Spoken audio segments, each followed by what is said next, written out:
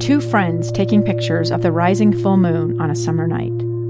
Two teenage kids doing what teenage kids do. When a stranger with a gun and a death wish changed everything. It was violent, it was senseless, and I will never understand it, I will never accept it. I'm Amy Donaldson, and unfortunately, we're all too familiar with stories about how violence shatters lives. But what we rarely see is how they are rebuilt. In a new podcast, The Letter, we relive tragedy, but only so we can hear the rest of the story. The struggle to reclaim lives, the realities of grief, and the possibilities of forgiveness. I believe in miracles.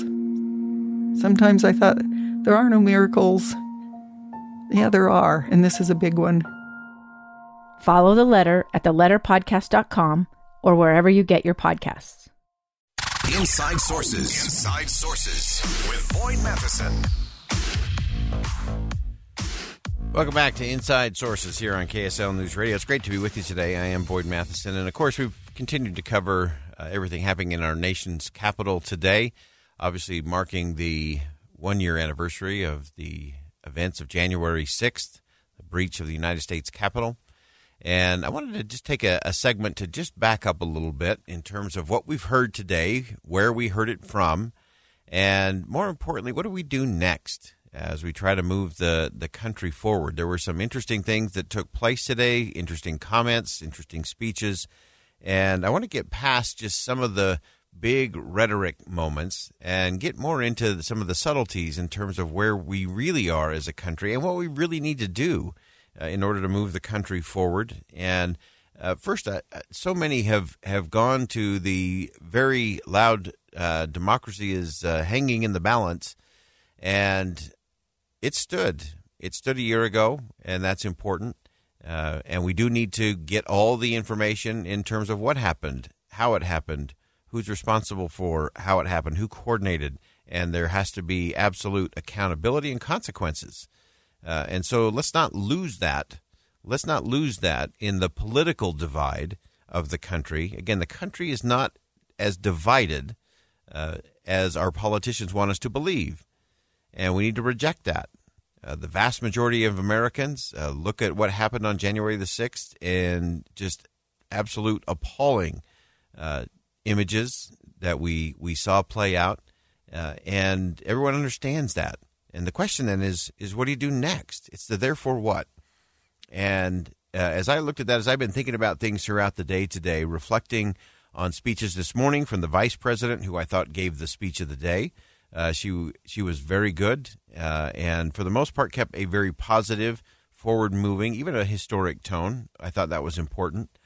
We've talked about the president's speech, and I have to be honest, I was very disappointed. I was really hoping for a moment from President Biden not to be the prosecutor in chief, but to be the uniter in chief, to call the country to come together. And I think he wasted way too much time fighting the last battle. Yes, there needs to be accountability. Yes, there needs to be consequences. No question about that. We know that. And all those agencies, his own Department of Justice, is making sure that happens. The House is having its select committee. They're making sure that happens. There have been studies and things done with the Capitol Police, with the FBI, with national security, and the list goes on and on. And so those things are happening, and they're happening in the right way for the most part. They're not happening in front of cameras and microphones. They're allowing the professionals to do their work and to get to the bottom of those things that we need to know, and we can move forward. I just thought the president didn't need to be the prosecutor in chief today. I did appreciate his comment about where we are as a nation and that we should have January 6th not be a point of demarcation in the decline of democracy, but it should be a point of beginning, a renaissance of freedom and liberty and fairness, as the president rightly said. So I do give him credit for that. I was disappointed of so much of the speech being very political, especially given that he was delivering that speech from Statuary Hall. So he was on the very ground where much of the atrocities of that day took place. And I thought that was interesting. That was poignant. But he was delivering a speech as if he was in front of a group of partisans. It felt like a political rally kind of speech. Interestingly, one you probably could have heard from the former president, and which you probably will hear from the former president in Arizona next week. So I'm going to be the equal opportunity offender, and I think President Biden got it wrong, and I'm going to project that former President Trump will get it wrong next week in Arizona in his speech, because they're focused on the wrong things. They're focused on the politics of it all, the positioning of it all. One of the things that I was hoping most for today was for the president to set the tone for the 2020 election cycle. And he did. But he did not deliver what I was hoping for. I was hoping it was going to be a call for rigorous debate, for a real competition of ideas, a real conversation about what do we value in this nation. And instead, we got a lot of distractions and a lot of shiny objects that I just don't think resonate with the vast majority of voters. Played well to his base, definitely played to many of the 80 million people who voted for President Biden. But it felt political to me. It felt like there was a decision within the room, and who was in the room, I don't know. Who the speechwriters were, how much the president was involved, although I have heard from a number of sources that the president was heavily involved in the crafting and writing of this speech. But who really felt like, okay, this is the way we get the right narrative for the 2020 midterm elections? Because it really felt like he was fighting the last war. He was still claiming and spending a lot of time claiming that he won. And we all know that. And that was certified by Congress. And he took the oath of office just not quite a year ago. And move on. Lead. That's the mandate. Likewise, we've talked today about the silence from many Republicans. We've talked about the quietness that has suddenly drifted in as it relates to the former president. And so those are all interesting things. And so we have to get past all of that kind of stuff. I want to go back to a conversation I had yesterday with Representative John Curtis, because he pointed out something. Again, whether you love John Curtis or you dislike John Curtis, whether he's your representative or somebody else's, I want you to listen to where he got. He said something really important about his colleagues, his Democratic colleagues, and the scars that they have from that day.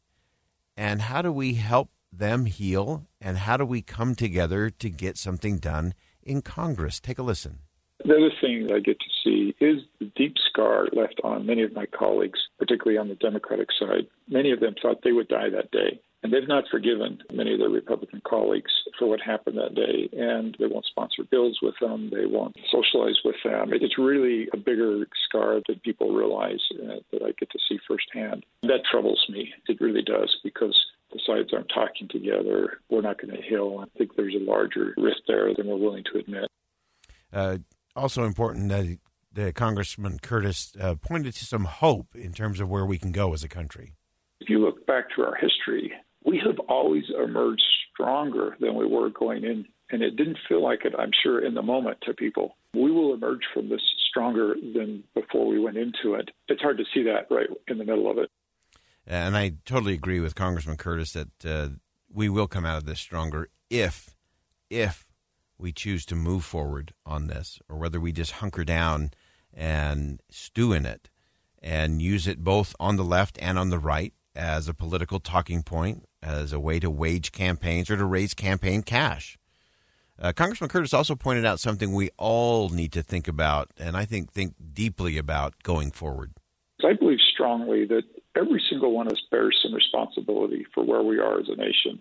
We all need to wake up in the morning and look in the mirror and ask ourselves, what are we doing to heal this nation individually and personally? We're going to get out of this as each individual in America looks in the mirror and makes personal commitments to do better and to treat each other with more respect and kindness and look for the good in people. And to me, that is the question of the day. What are you doing? What am I doing to help heal the nation? Think about that. As we look back at the day of January 6th, there is a great deal of healing that needs to take place in this country. But the healing is not going to come from passing some bill or from an executive order by the president or a declaration by the Supreme Court. Healing doesn't come about by legislation. Healing comes about through people. And we have to remember that far more important than politics is policy, and more important even than policy is the principles, and more important than even the principles is the people. We often talk about the cancer of contempt in this country. We have to get beyond that we can see the good in everyone, that we can recognize that we're all broken. We all have our flaws and foibles. And despite our differences, despite our disagreements, we can come together to do something. And it starts with healing. But again, healing is not going to come from the halls of Congress. Healing is going to come from our homes, from our hearts, and how we treat each other. Stay with us. Much more to come on Inside Sources here on KSL News Radio.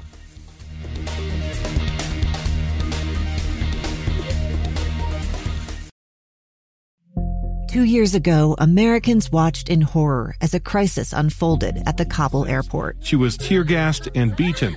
Images of thousands desperate to escape Taliban oppression filled our news feeds. More than 80,000 Afghans made it to America. But the story didn't end there. It was very cold. There was no power, no heat. Who would help our newest neighbors? I'm Andrea Smartin. In Stranger Becomes Neighbor, you'll hear the stories of some remarkable refugees who left their homes and their dreams behind, only to start over from zero. Their only possession was 3 blankets. And you'll meet Americans who stepped up to help them. You want me to come when you deliver your baby. What can one person do in the face of an international disaster decades in the making? That's Stranger Becomes Neighbor. Find us at kslpodcast.com, follow us on Apple Podcasts, or anywhere else you listen.